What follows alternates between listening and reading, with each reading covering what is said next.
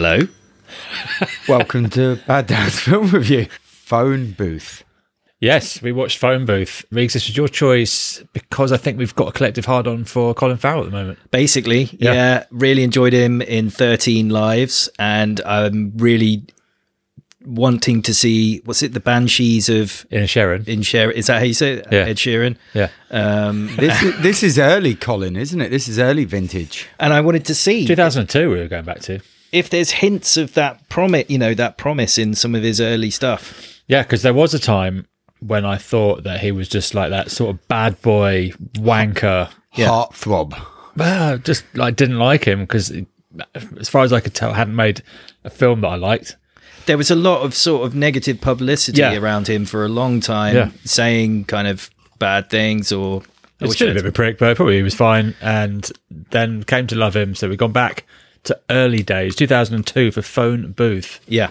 Yeah. So Joel Schumacher. It starts off with him being like a sleazy PR kind of dude. Well, we get a little bit of scene setting. There's a voiceover and it talks about like mobile phones and how X million New Yorkers still use public phones. And then it talks about a specific one, public phone at 53rd and 3rd and 8th on Manhattan's west side. It's been burglarized 41 times in the last 6 months. It's the last of its type, and it's going to be replaced with a new, inverted commas, kiosk style phone booth tomorrow. And now we're going to meet the man who'll be the last occupant of the booth. Yeah. Yeah, we do see him. Stuart Shepherd. Yeah. And he's got an assistant who looks like a sort of slave.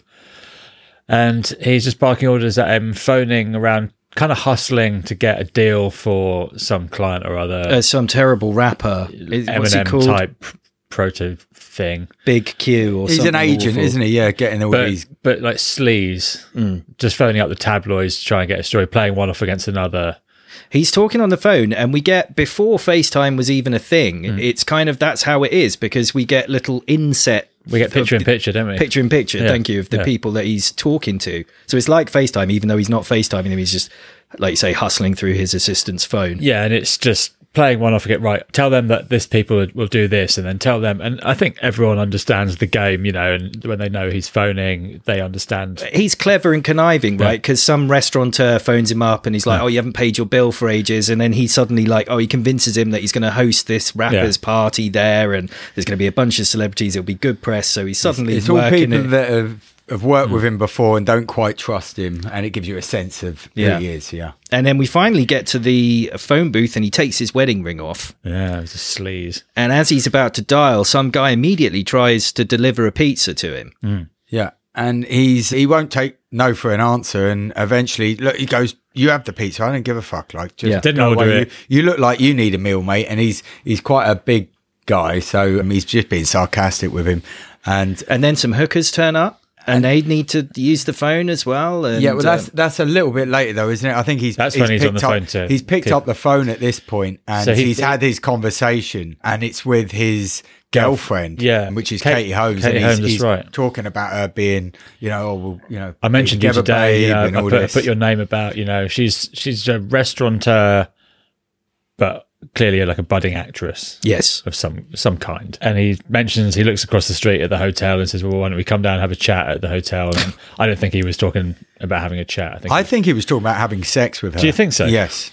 Jesus, I never. But because I think that's the kind of sleaze he was. And he's taken off his ring and he puts the phone down, and just as he takes a step out, the phone rings, and this then changes his life, doesn't it? Because he goes back and picks it up, and I wonder what would have happened if he just hadn't. If he'd have just not much of a off. Film, then short. It's a different film, but would Kiefer Sutherland have tracked him down and done it?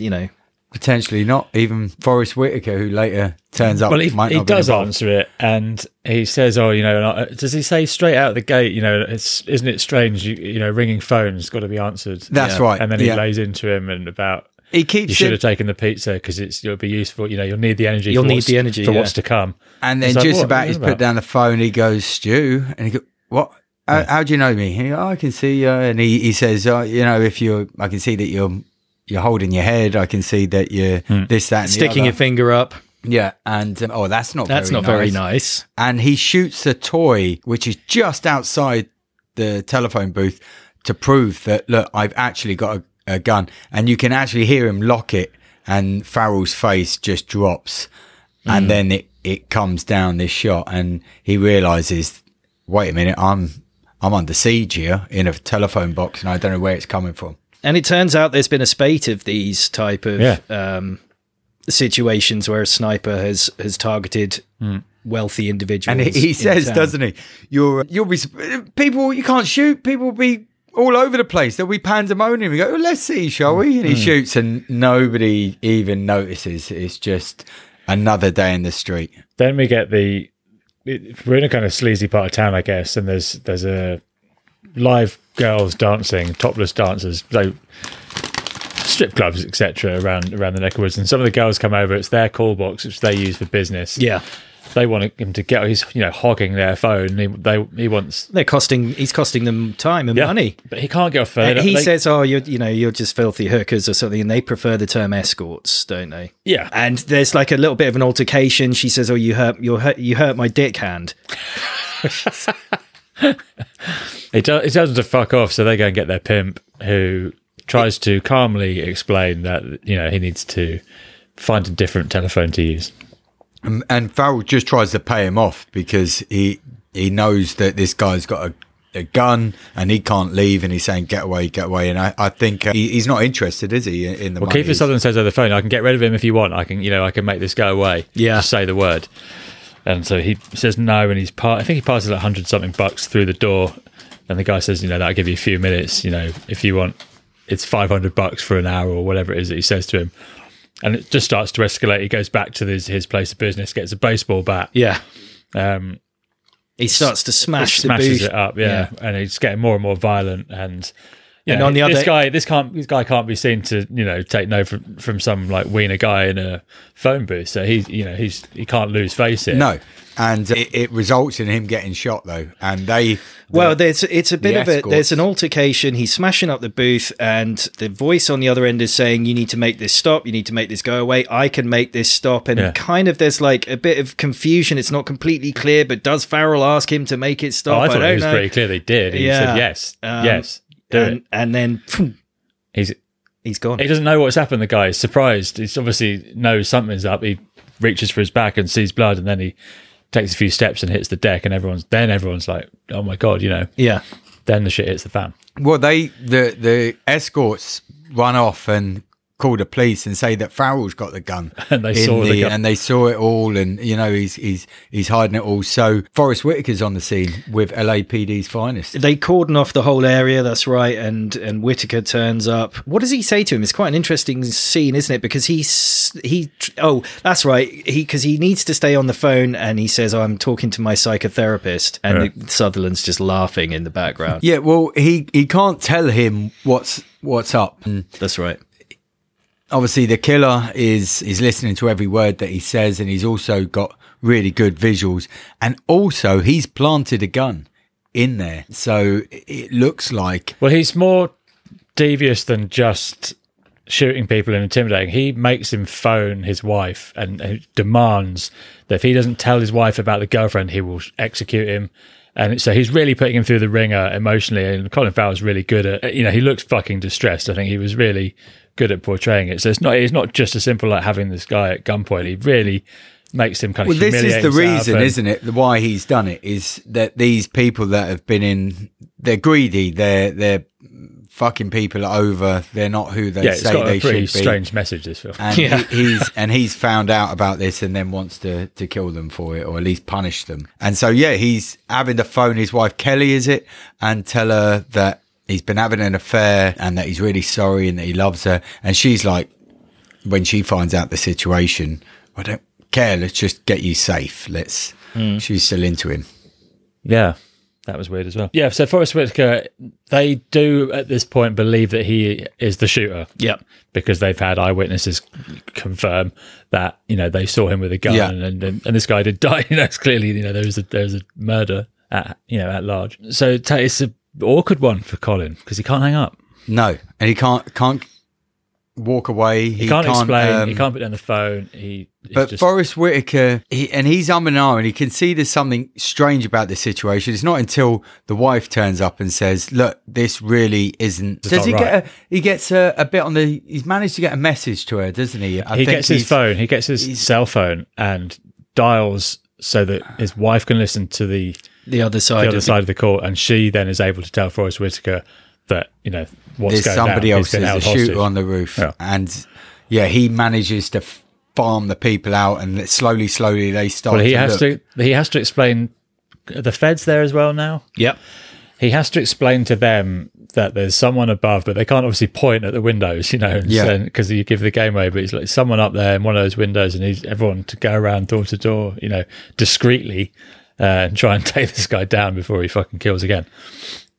And they manage to kind of do that, really, don't they? They manage to get to a situation where the net starts closing in, and all the time, he's trying not to alert Kiefer Sutherland on the other end, and they do track it down to a SWAT team, track it down to a room, don't they? And they find a corpse on the floor and a rifle at the window. Does build to a crescendo because you can hear, we get shots of Farrell on the phone, and he can hear people saying that they're going up onto into the room and getting closer, and we're just outside, and it's building and building, and there is a gunshot. Farrell goes down, they burst in the door, see over the radio the guy's shot and he's cut his own throat with a knife, and you're like, I don't know. Doesn't he first go out and Farrell comes out the telephone box saying, that's when he gets shot, take me, and he gets shot. There's only rubber bullets, which we find out after they find the corpse. But they radio into to Forrest Whitaker and say, it's the pizza guy, he's killed it. No, but they just say, like, you see like a foot and a pile of blood or whatever, and the Stanley knife on the floor, and they say, he slit his own throat before we got here. And you're like, no, man, it doesn't really feel right. I don't know if that's what would happen. Yeah. And sure enough, then he comes down on the gurney and it's Pizza Guy. And and he goes, "Do you recognise this guy?" He's like, "Yeah, fucking hell." So he actually thinks, "Oh, that is it, case closed." But he ends up getting some attention from the hospital ambulance just on the scene, and he takes a call, doesn't he? Yeah. There's Sutherland is just kind of like leaning at the door, isn't he? And what does he say to him? I can't remember. He just says, like, I'll be watching you. You're a prick, mate. I'll be watching you. Yeah. That's it. He just walks off, and he just walks past all the feds and all the cops with clearly a fucking gun case. Yeah, with obviously holding a rifle, a sniper rifle box. Yeah, but it's the perfect Kaiser Sose moment for him. And then I think it ends with a phone ringing and somebody else answering, doesn't it? Yeah.